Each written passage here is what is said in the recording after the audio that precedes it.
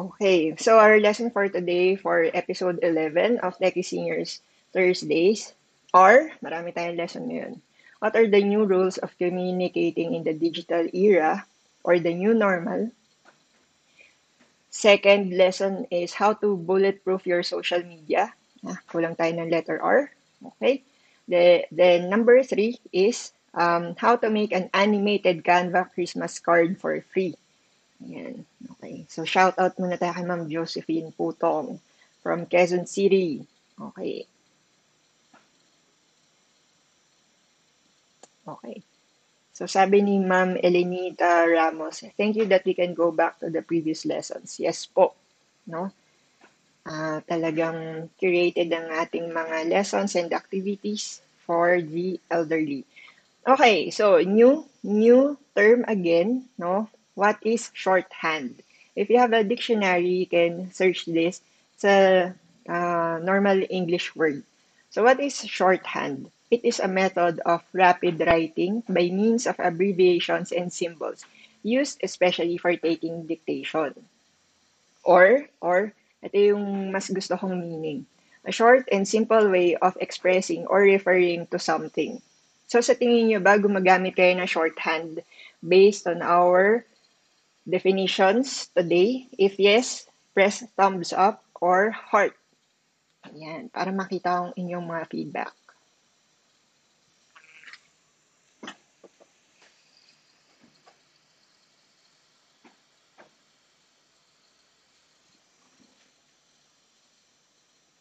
Okay, so ngayon, from shorthand, lilipat tayo sa what is digital shorthand. So, dinagdagan lang natin ng digital.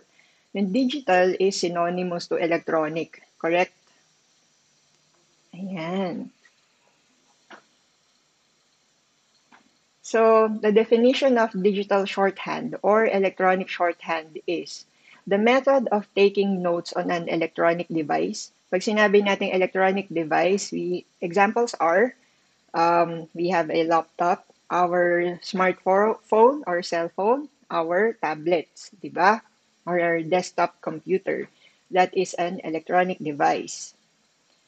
So unlike traditional shorthand, meaning handwriting, using our handwriting, no? Uh, pen and paper, ayan, dun tayo madalas gumagamit ng shorthand before eh. It doesn't involve learning a whole new language. It's similar to texting but with a few simple rules. Ayan. Okay. So, paano nyo nalalaman na gumagamit na pala kayo ng digital shorthand? So, how to do digital shorthand? So, number 1, emoji replaces sentences, correct?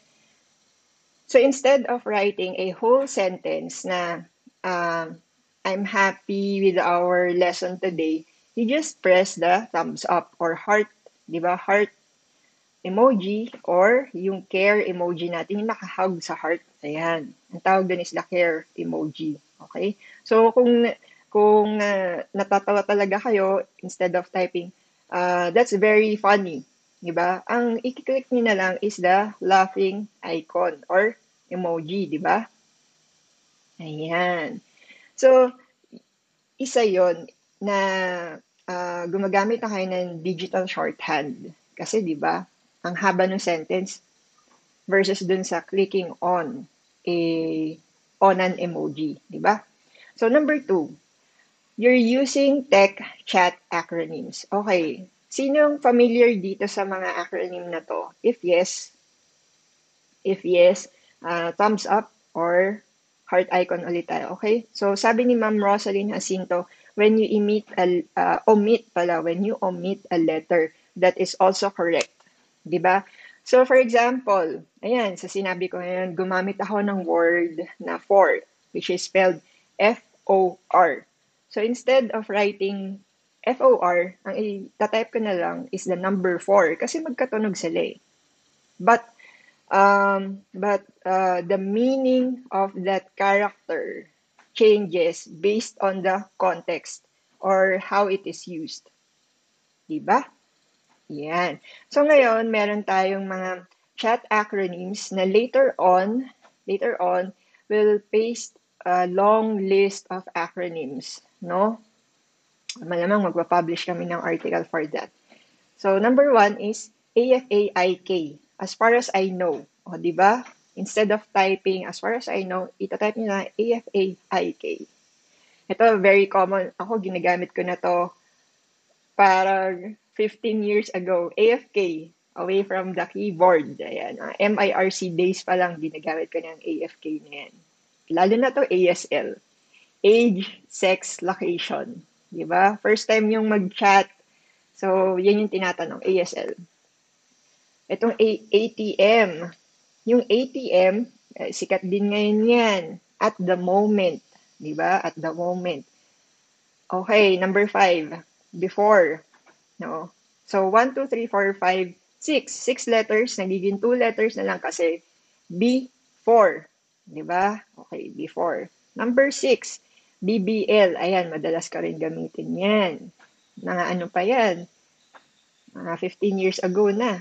Ayan. So, be back later. Di ba? BBL. So, sabi ni Ma'am Rosaline, ASAP. Di ba? As soon as possible. So, ginagamit na natin yan in the old days pa, yung ASAP di ba? Ayan. So, ito yung mga ilan lang muna na examples para maintindihan natin kung anong ibig sabihin ng tech or chat acronyms. It is very important for you to be familiar. Hindi naman lahat, pero it's important to be familiar with these acronyms, di ba? In case na hindi nyo naintindihan yung acronym na yon, don't be scared to ask the person you're talking to kung anong ibig talaga nilang sabihin. Okay? So, let's move on to the next slide. So, ngayon naman, what are the new rules of communicating in the new normal? So, these rules are based on the article of USA Today. Ayan. So, baka mamaya sabihin nyo, kinapi lang yan ni Miss Cory. These rules are based on an article by usatoday.com. Ang title is, Use at least one emoji per text. The new rules of communicating in the digital era, which was published noong February 22, 2019. So kahit na-publish yan a year ago, more than a year ago, magto 2 years na siya sa 2021, di ba? The rules that we're going to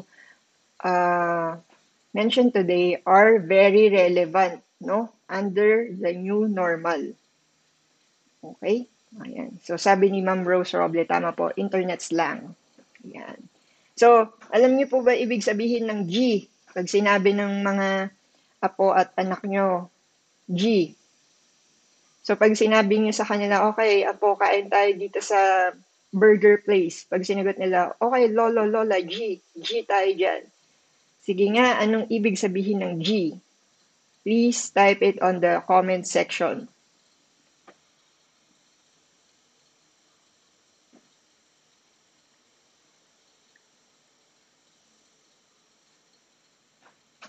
Okay.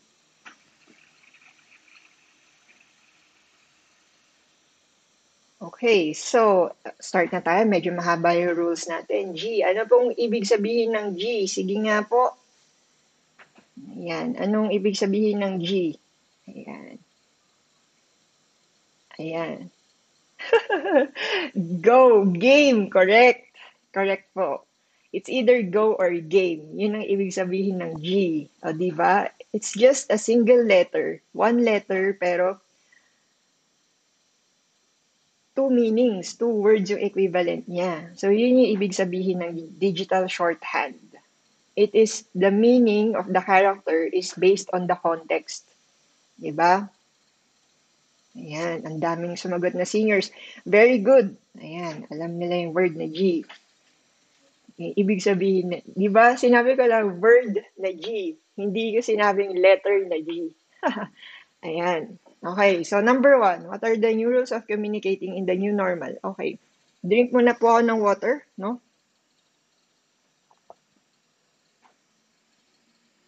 Okay, aabot kasi tayo ng 20 rules.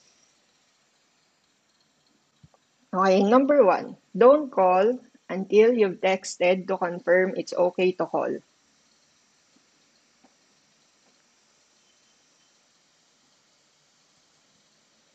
Okay, so under the new normal, you have to ask permission first before calling that person. So, kailangan makuha nyo muna yung confirmation niya na it is okay to call. And that is the time that you can call that person or call her or him via Viber or Skype or Messenger. Kasi alam niyo naman, um, hindi tayo masyado nagkikita. So, most of the communication also, di ba, transferred to or transferred online. So, baka while you attempted to call that person, he or she is currently in a call or also or a web conference or video conference, audio conference, di ba? So, you have to ask permission first. Yun yung number 1. Okay? Huwag tayong tatawag ng wala pang confirmation. Okay? Thumbs up if you agree or heart. Okay. Number 2, do not reply with the one word K. Okay, that is rude. Very rude kapag sinabi natin yung K. So, iisipin nyo, bakit yung G, hindi rude? Pero pag nag-reply ako ng K, it's rude. Di ba? Yung K po kasi parang dapat, may mga ibang tao kasi na ako, katulad ko, I don't like receiving K. Yung single letter na K. Ayoko po nun na nakakakuha ng ganong reply. So, it's better if you type, got it, yes, okay, instead of typing K. So, these are etiquettes, di ba? So, parang, if you follow these rules and you're mindful in communicating, malalaman nila that you have manners. Kahit na we're speaking away from each other, we do not see each other, meron pa rin tayong humanity, di ba? Intact pa rin yun. Okay? So, number 3, don't text and say, hey, did you get my last text? Okay? So, nangyayari po yun minsan na you sent a text pero hindi sila kaagad nag-reply for many, many reasons. No? Kung nakaka-relate kayo sa ganitong scenario, huwag kayong mag-alala. It happens to other people, no? Parang it's normal kasi nga sobrang busy ngayon. Siguro kung urgent talaga, it's work-related or siguro i-assess nyo talaga yung importance of your message, no? Siguro yun yung time na pwede tayong mag-send ng, did you get my last text, no? Lalo na kung family natin yun, okay lang kasi kilala nila kayo. Pero for strangers, parang, instead of saying, hey, did you get my last text, mas maganda siguro na i-resend nyo na lang yung previous message. Okay. So, number 4. If a person sends you an emoji in a text or chat, you have to give an emoji back to that person. So, ako, after reading this, oo nga, parang as a courtesy to the person I'm talking to, pag nag-send siya ng emoji, nire-return ko yung ganong action. So, nagsisend na rin ako ng emoji or nag-i-include ako ng emoji sa sentences ko. Okay? So, number 5, if you receive a message in the evening, di ba, bago kayo matulog, naka-receive kayo ng message and you decided na you'll just respond the next day, you have to be the first person to reply in the morning. So, parang continued conversation, di ba? So, for example, nag-text yung daughter or son nyo na in the evening. So, kinabukasan, in the morning, siguro after having breakfast, kayo dapat yung first person to reply. Hindi na sana abot dun sa magkakaroon siya ng duplicate message kasi hindi kayo nagre-reply. Diba? Kasi siya na yung nag-send ng message last night. Tapos sa morning, siya pa rin yung magsisend ng message. Parang ah, ini-ignore niyo talaga yung message niya. So, make sure to be the first person to reply in the morning. Okay? So, bago tayo magpunta sa next slide, shout out muna to Ma'am Marilyn Palak. Ayan, good morning. Okay, so rule number 6. You have to be nice, di ba? Send at least 3 texts pretending to be friendly daw. Some people prefer it this way. Some people prefer it that you will be direct, no? Before you can ask for a favor. So, mas maganda siguro if you're asking for a favor, syempre doon sa mga close nyo na tao. Pero pag hindi nyo pa ka-close, siguro try to do it correctly. Medyo i-assess nyo muna siya na medyo mahirap gawin, no, under our circumstances sa pandemic. Okay? Number 7, if you do not know the person, do not ask why they unadd you or disconnected you from their account. So, for example, meron kayong inad as a friend sa Facebook, eh hindi naman talaga kayo magkakilala or parang kumare ng kumare nyo. Parang ganun. Or kumpare ng kumpare nyo. 'Di ba? Or yung sinasabi nating a friend of a friend. Hindi talaga kayo magkakilala. So if that a friend of a friend removed you from her list, wag na kayo magtaka kung bakit niya kayo ni-remove, 'di ba? Kasi una, hindi naman kayo magkakilala or siguro you just needed to talk for a short time kasi meron kayong goal na gustong gawin. Then after that, hindi nyo na kailangan maging connected, di ba? So, wag sumama yung loob nyo kung na-remove kayo ng stranger na yun from their list. Okay? So, wag kayo makipag-away, di ba? Kasi the purpose of our Facebook account is not to get the most friends, di ba? Hindi naman yung paramihan na, hindi naman to popularity contest eh. Mas gusto natin na yung friends list natin is an intimate list or is a private list. Diba? Mas gusto natin na mas kilala natin yung mga nasa friends list natin. No? Huwag kayong magpapapressure doon sa sinasabi na, yung konti naman ng friends mo. No? Mas nakakatakot. Tama. Mas nakakatakot para sa akin po mas nakakatakot or concern for security if you're adding strangers. 'Di ba? So, yan yung isa sa mga rules natin ng cybercrime kasi baka mamaya ang mga ina-add nyo na pala yung mga scammers. Marami nga kayong friends, hindi nyo naman sila kilala. No? You're sacrificing your security. Hindi lang yung security nyo, baka yung security din ng inyong family and friends. Number 9. In declining a phone call, send a text message as soon as possible why the call was dropped. Ayan, no? So, huwag kayong magigilty kung kailangan nyo i-decline yung phone call during a meeting, no? Mas maganda kung dinecline nyo tapos nag-send ka agad kayo ng text message. Kung ano yung reason bakit sila declined. Instead of answering the phone call, tapos biglaan nyo silang ikakat habang nagsasalita sila na parang, hello, sorry, busy ako, bye-bye. Parang, kung sa akin, gagawin ko lang yun sa close family and friends. Pero, for work purposes or for neighbors, mas maganda kung i-drop yung phone call, then, send a text message, lalo na kung hindi nyo alam kung sino yung tumatawag na, hello, do you need something from me? Yun lang. Ayan.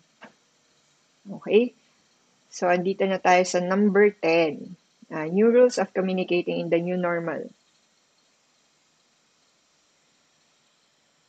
Number 10. One word text like okay and lol. Pag sinabi natin okay, the normal meaning of okay. And lol, okay. So, sinong nakakaalam dito ng meaning ng LOL? Please type it in the comment section. Ayan. Are conversation killers. Don't respond with one word unless you don't want to talk anymore. So, yung number 10 natin is an extension of rule number to. Ayan. Okay? Okay. So, number 11. If someone you know comments on a photo or video you posted, you should respond. Ayan. Wow, very good. Ma'am Mirna Angeles, sabi niya, laugh out loud. Nice. Ayan. Nice. Okay. So, nilike ko yung post ni ma'am. Ayan. Very good. So, number 11, no? Kung nag-comment sila sa photo or video nyo, make sure to recognize it or magsabi man lang, be polite. Then say, thank you. Diba? Be nice. Kailangan natin na maging nice lalo na sa panahon ngayon, di ba? Malay nyo yung pag-comment nyo ng pag-comment nyo or pag-reply nyo sa comments nila will have an impact on their day. Di ba? So number 12, if someone communicates to you using a certain form of communication, for example, email, then you are expected to respond using the same form of communication. Okay. So, kung you received a message using email, you also have to respond using email. Hindi pwede na mag-send siya ng email, then mag-send ka ng response via text message. Di ba? So, mas maganda, papantayan nyo, same communication platform. Kung nag-send siya ng text message, sa text message din tayo mag-reply on that phone number at hindi sa email. Di ba? Kasi medyo weird yun and mas pinapahirapan niyo yung kausap niyo kung gagamit pa siya ng different platform to see your reply. Correct? So, thumbs up and heart, no? Kung nag-agree kayo. Or kung meron kayong reactions na iba. Ayan. So, number 13. Ang daming rules, no? Number 13. Don't like your own posts. People see that and it makes you look weird. Ayan. So, marami akong nakikitang ganyang tao. Oo, nag-agree ako. It's weird. So, kung kayo na yung nag-post, huwag niyo na pong i-like or i-heart yung sarili niyong post kasi nga po ang weird. Huwag niyo pong gagawin yun. So, kung wala pong nag-like, hayaan niyo lang po, di ba? So, hindi naman po kasi talaga ibig sabihin na kapag nag-post kayo, ay obligado po yung ibang tao na i-like or i-share yung content nyo, lalo na kung hindi naman yon relatable or entertaining for them. No?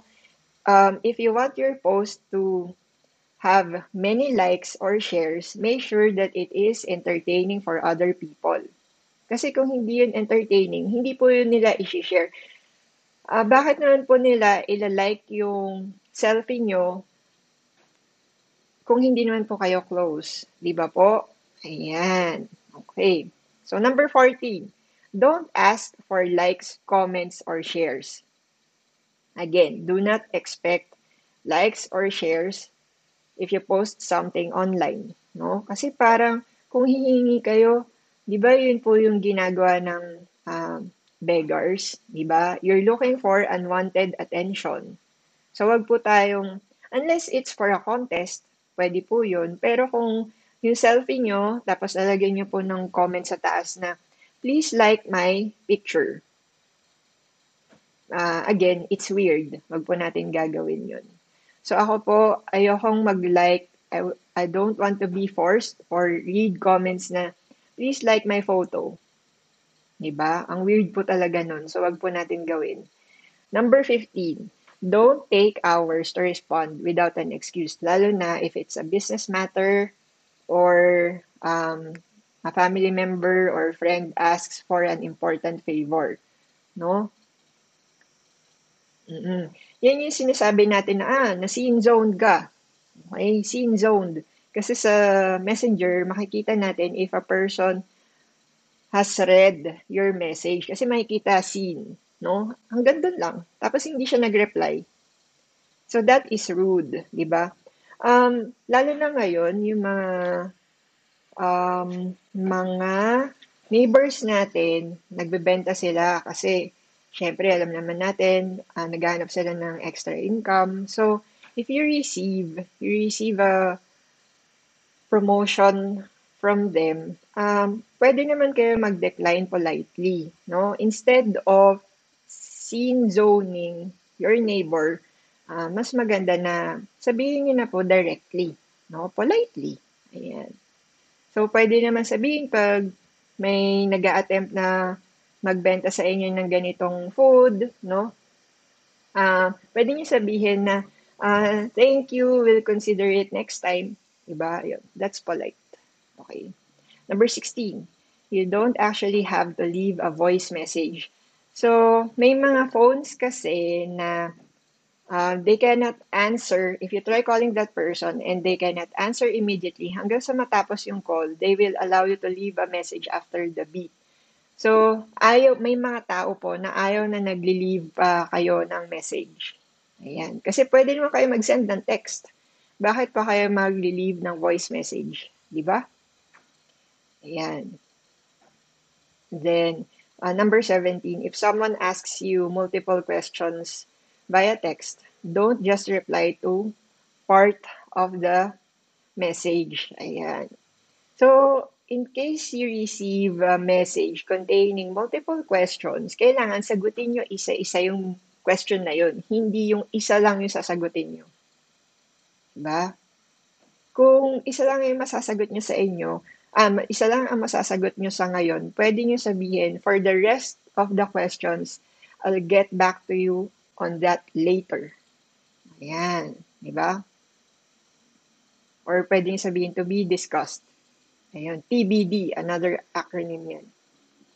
Tango, Bravo, Delta, to be discussed.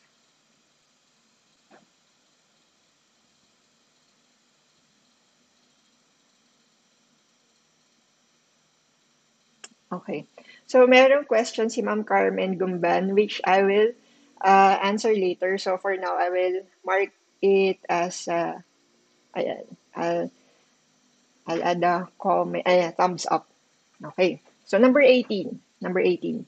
Don't post dozens of photos of cheesy quotes back to back.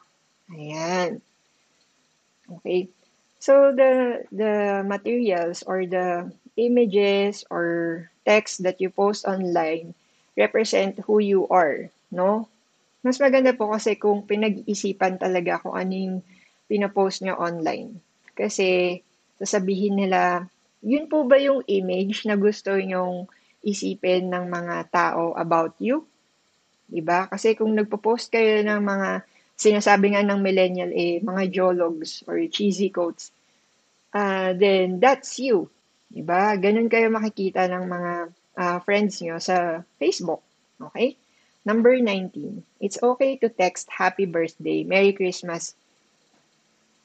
You don't have to call daw. Again, sa first rule natin, you need to ask permission if it is okay to call.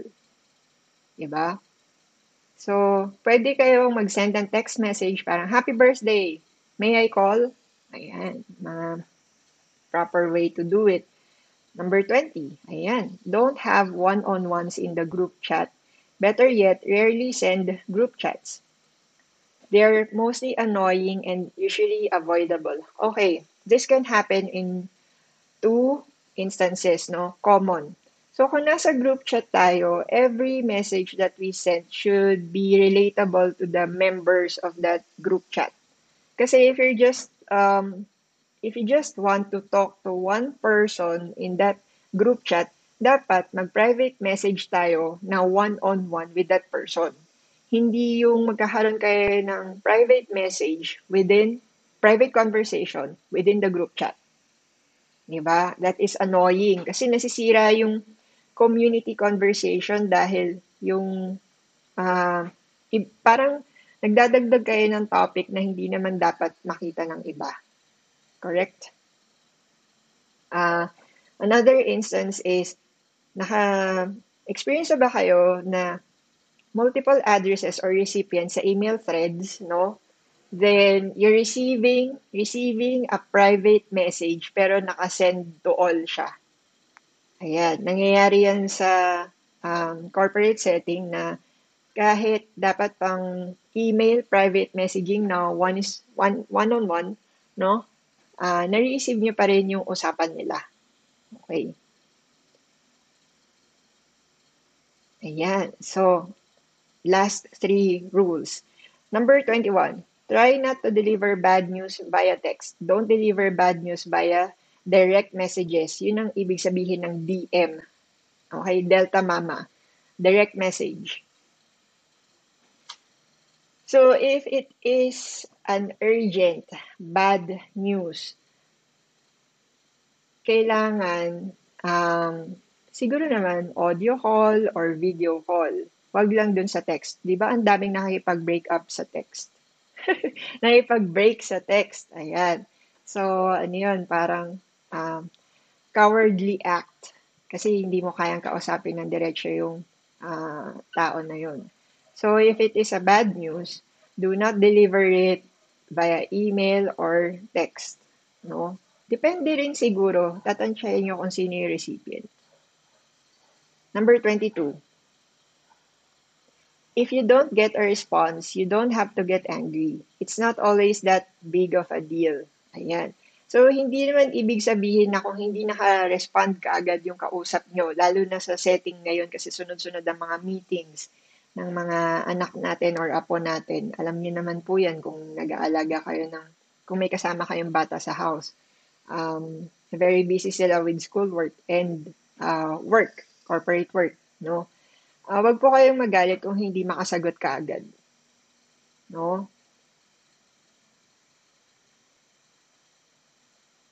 Number 23, yan, last. If you have time to post on Facebook, you have time to respond to text messages. So, it's very rude na, di ba, your friend or your family or your coworker or your client sent you a text message, no? Sabihin natin, nag-send siya ng 9 a.m. ng text message. Tapos, connected pala kayo sa Facebook. Then, that person saw you posting a Facebook image, no, ng 9:30, pero hindi mo pa sinasagot, hindi ka pa nagre-reply sa text message niya ng 9:30. Diba? Tapos nag-respond ka sa kanya via text do sa message niya ng 10 a.m. Diba? So parang isipin niya, aba, inuna niya pa yung Facebook kaysa sa text message. So parang sa pag-utang din, alam niyo yun, yung may uutang sa inyo, tapos yung umutang sa inyo, inuna niya pa na magyabang sa Facebook kaysa bayaran yung utang sa inyo. Parang ganun yun eh. It's very rude, di ba? Ayan. So, wag niyo pong gagawin yun. Okay. So, sabi ng founder of Swan School of Protocol, sabi niya, we are evolving with the way we communicate using electronic devices. The guidelines of etiquette must evolve as well. No? So, napakabilis na ng buhay ngayon dahil sa internet. So, make sure that our humanity, no, our good manners or our etiquette is intact kahit most of our communications transferred digitally. Okay?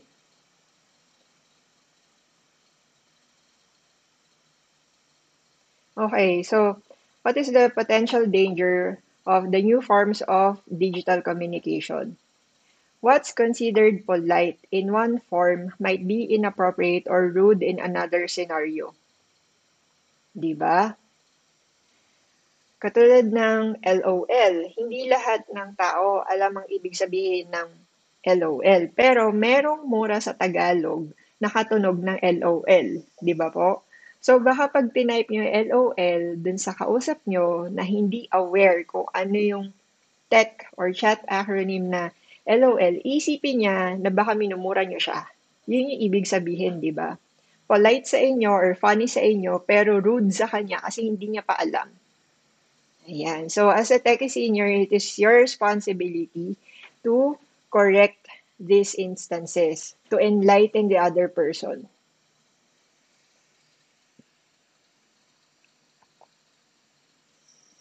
Ayan. So, let's move to the next lesson, no? How to bulletproof your social media. So the lessons or the recommendations that you'll see here is based on the book of Evie Pamporias. So i-search natin siya.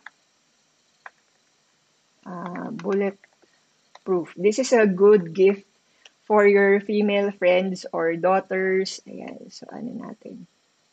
Hanapin natin yung sa Amazon. Okay, so meron tayo sa fully booked online. You can order it. Ayan. So, becoming bulletproof, protect yourself, read people, influence situations, live fearlessly. Ayan. Okay? So, this is a very good book for women. Ayan. Okay? So, how to bulletproof your social media. Okay, before we go to the next lesson, I'll answer Ma'am Carmen's question pala. So, about number 11. So, punta tayo sa number 11 ng new rules. If someone you know comments on a photo or video you posted, you should respond. Um, Thumbs up is okay, lalo na kung hindi kayo close. Tsaka yung heart, lalo na kung hindi kayo close. Lalo na kung it's a birthday greeting for you, tapos sobrang dami nung nag-greeting, hindi nyo na kayang mag-customize ng messages for each person, no? So, it's okay to thumbs up or heart. Pero kung very detailed yung comment niya about your photo, I think it deserves courtesy or the proper attention or the same attention kasi ang haba ng comment niya eh. So, I think it deserves more than just a heart or a thumbs up, di ba? Ayan po. Okay, so let's move on to our next um, lesson, which is to bulletproof your social media. Ayan. So, meron tayong 10 lessons or recommendations from Evie Pampurias. So, number 1, she said, avoid posting in patterns. No? So, anong ibig sabihin ng in patterns? Don't post on the same schedule, lalo na if you're outside of your home. For example, every Wednesday pala kayo nag-grocery, tapos gusto nyo, di ba mahilig kayo mag-selfie. So if you posted your picture at the same time, no, parang every Wednesday, pinopost nyo, talagang binobroadcast nyo na every Wednesday wala ako sa house. Lalo na kung nag-a-add kayo ng mga strangers, unknown people sa Facebook account nyo. Possibility, kayo yung possible na kayo yung nagiging reason kung bakit magkakaroon ng security risk sa house nyo. Okay? So, avoid posting in patterns. Don't post every move you make. Don't post on a regular schedule, lalo na if you're outside of your home. Pwede naman kayo mag-post about your outdoor activities. Pero siguro, pag nasa house na kayo, pag nakabalik na kayo sa house, yun yung safe. Okay? Number 2, don't post your location when you are not at home. Ayan. So, connected yan with number 1. May mga tao kasi na naka-automatically on yung location. So, nakikita nila kung nasan talaga kayo. Yan. Security risk din po yan. So, don't add your location to your post if it is not necessary. Okay? Number 3, don't post images that shows the interior of your house, lalo na yung entrance and exit.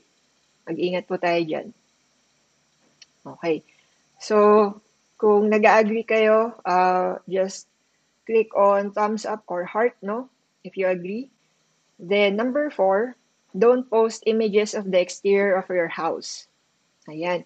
So, kailangan ba talaga makita ng ibang mga tao or yung classmate nyo nung high school pa kung gaano kalaki or kaliit yung house nyo? Diba? Pwede nyo naman sigurong mag-post ng parang wall or curtain level lang, mga ganun lang. Hindi yung entire house, no? Kasi iba talaga nag-overshare eh. So, number 5, don't post details of the street you live on. Kasi pag nakita nila, okay, andito pala sila sa sa Good Street. Yun pala yung name ng street. Ayan, 'di ba? Nasa Good Shepherd Street sila. O di alam na nila kung saang street kayo nakatira, tapos hahanapin nila yung house nyo kasi makikita nila yung picture from your post. 'Di ba?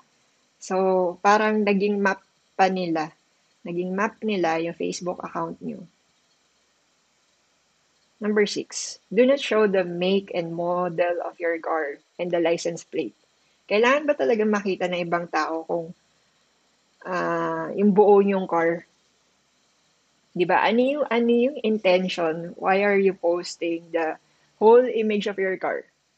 Pati yung license plate, 'di ba? Delikado po 'yun kasi pwede nang gamitin ng mga scammers yung license plate niyo eh. Ayan. Number 7, don't share exact date of your birthday. Bakit?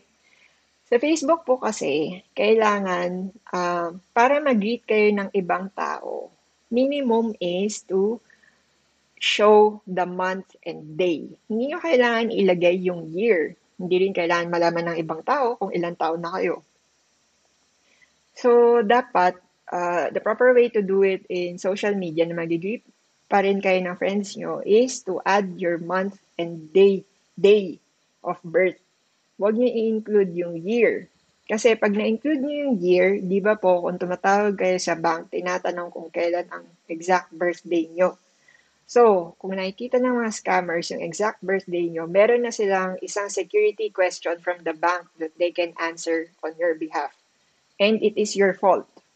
Diba? Kasi you're oversharing. Number 8, do not advertise where your kids or grandkids go to school. Napaka serious matter niyan. Okay? Do not advertise where they play outside of your home, no? Kasi mamaya yung mga kidnappers, 'di ba? Kidnappers, nire-research nila kayo, sino-social engineer nila kayo. So baka mamaya mangyari, isipin natin, normal setting, pumapasok yung mga kids sa school, tapos syempre mag-isa na lang yung grandkid nyo, tapos may isang person na nag-approach doon, stranger, nag-approach doon sa grandkid nyo, sinabi, hello, ako yung friend ni lola mo. Di ba nakatira kayo sa Good Shepherd Street?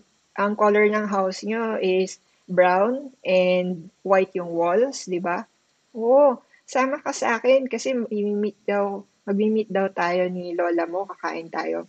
So, yung kid, yung grandkid, isipin niya, oh nga no, correct lahat yung details na sinabi ng tao na to, baka friend nga talaga siya ni lolo or lola. 'Di ba? So it's very dangerous. And lahat ng information na yon, hindi niya pinilit kunin sa inyo. Kinuha niya yon, nalaman niya yon dahil pinost niyo lahat ng information na yon sa Facebook at nag-a-add kayo ng mga strangers. Okay? So yan. Number 10, pinaka-importante sa lahat, be mindful of what you post online. Okay? So, in our previous episodes, pinag-usapan naman po natin yan, no, na sa cybercrime. Para lang ngayong Christmas, hindi kayo rin maloko, hindi kayo maging victims ng phishing or any cybercrime, maging mindful.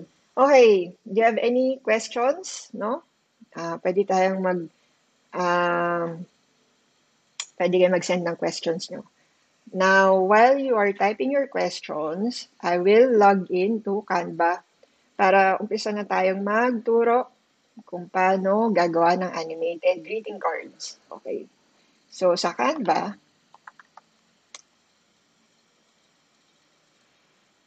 okay, so just need to go to canva.com, then log in. So, kung may magtatanong, Miss Corison, mas maganda mag-Canva, yung full feature. Yung mas maganda po mag-Canva sa desktop or sa larger screens kasi syempre for a senior mas maganda yon visually. Sa mobile phones kasi, 'di ba, pag nagde-design, medyo maliit. So ako for a senior or an elderly sa bigger screens. Pero if you're traveling or away from your computer, okay lang din po sa mobile phone. Ayan. So, pwede nyo rin ma-download yan sa Google Play or sa App Store. Now, we're going to use a test account, so please do not use this. Okay? So, paano tayo gagawa ng animated Christmas cards for you to send it to your friends or loved ones? Ayan. So, make sure to use a strong password.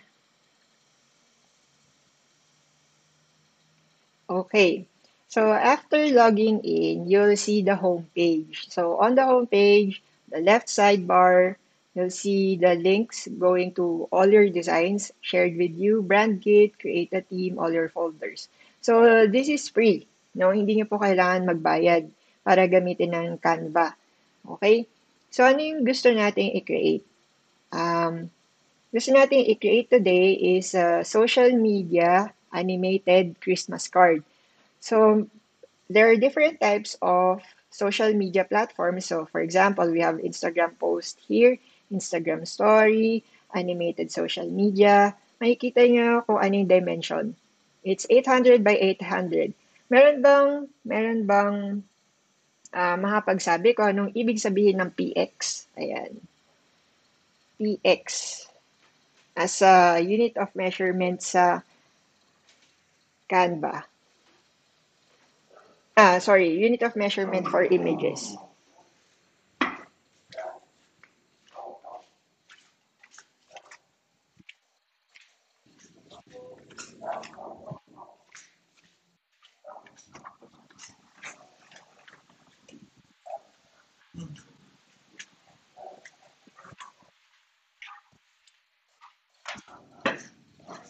Okay, so let's go back to our animated social media. Sorry po for the barking dogs. Ayan, dumating po kasi yung delivery.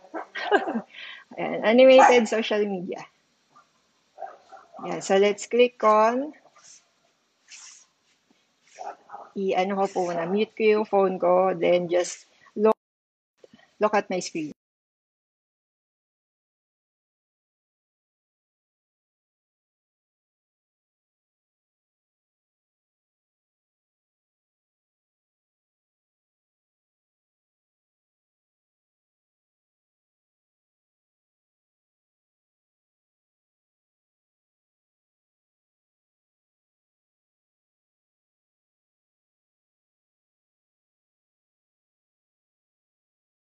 Ayan. Okay, on my screen, you can see that I've recently used this card, yung green Christmas tree. Okay?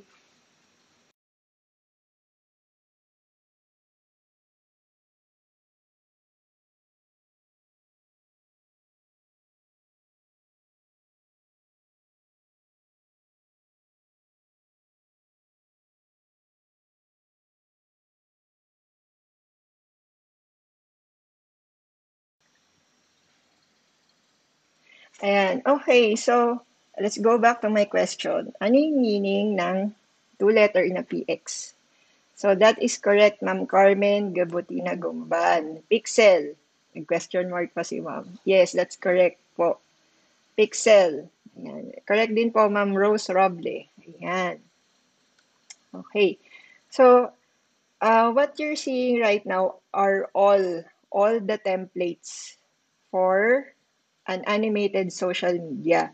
So, gusto natin for Christmas. So, ang itatype natin is Christmas. Ayan. So, Canva helps you to find the correct type of template. So, meron tayong Christmas card. Ayan. Suggested. Ayan. No? So, ito nakita nyo, yung recently used ko na template and ayan, para magkaroon kayo ng idea, no? So, sabi dito sa 5.5 seconds na length ng ating video, pwede natin i-check yan.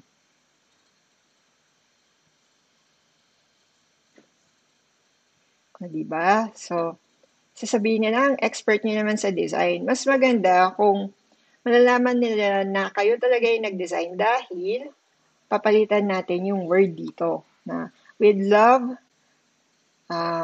sabihin natin Monte Loyola Family. O, diba? Tapos, yung letter dito, since animated, ayan. So, ano yung mga colors na pwede natin i-change? So, pwede natin tong gawing darker, yung ating Christmas tree, no? Ayan, or lighter. Or different color, no? Pwedeng, ayan. Pwede rin parang yellow-green. Ito parang mint green. Ayan, mas gusto ko yung mint green. Tapos yung background, pwede rin natin i-change. Pwede natin siyang gawing dark green. Pwedeng ito. Ayan. Okay. So, syempre, kung gagamit tayo ng dark background, yung text dito should also change the color. So, pwedeng Happy Holidays, no? So, katulad nito, kung may font color or media na hindi pwede i-change yung color, kailangan nyo i-adjust yung background na instead of dark, gawin natin siyang lighter color. Pwedeng, ayan, pwede siyang yellow, pwedeng orange, no? Parang okay yung yellow sa akin. Ayan, or pwede red. Or kung gusto niyo ng different kind of red, ayan, o diba? So, dito tayo. Ayan, kung mahilig kayo sa red. Ayun, Happy Holidays. As ito, gagawin ko ulit na white. Ayun. So, nabago na natin, correct? Okay. So, we wish you a Merry Christmas, Happy Holidays with love, Montelero family. Diba? So, pwede natin tong i-download. MP4 video. Download.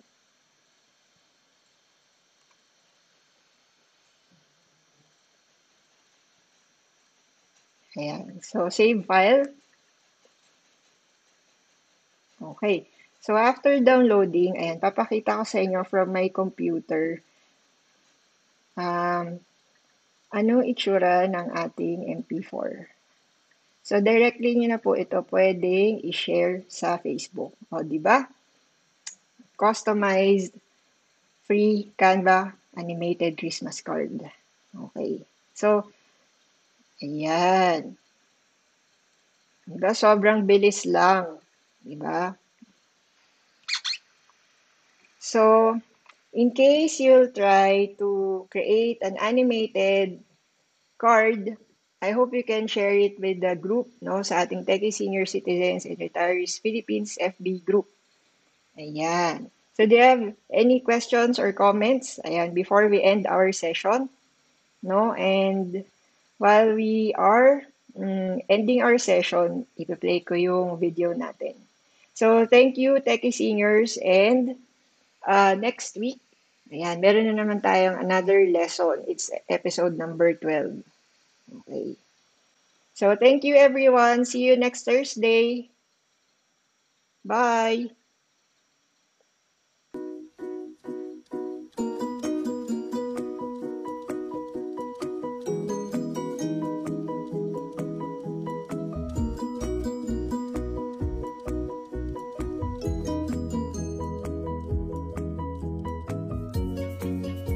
Pwede pa rin po kayo mag-send ng questions kahit nag-play na yung video.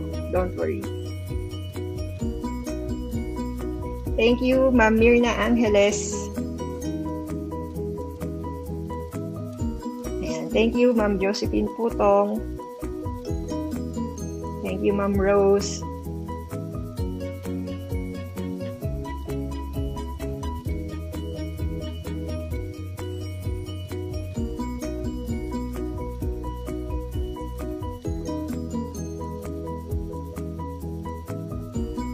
Thank you, Ma'am Ramos. Thank you, Ma'am Marilyn.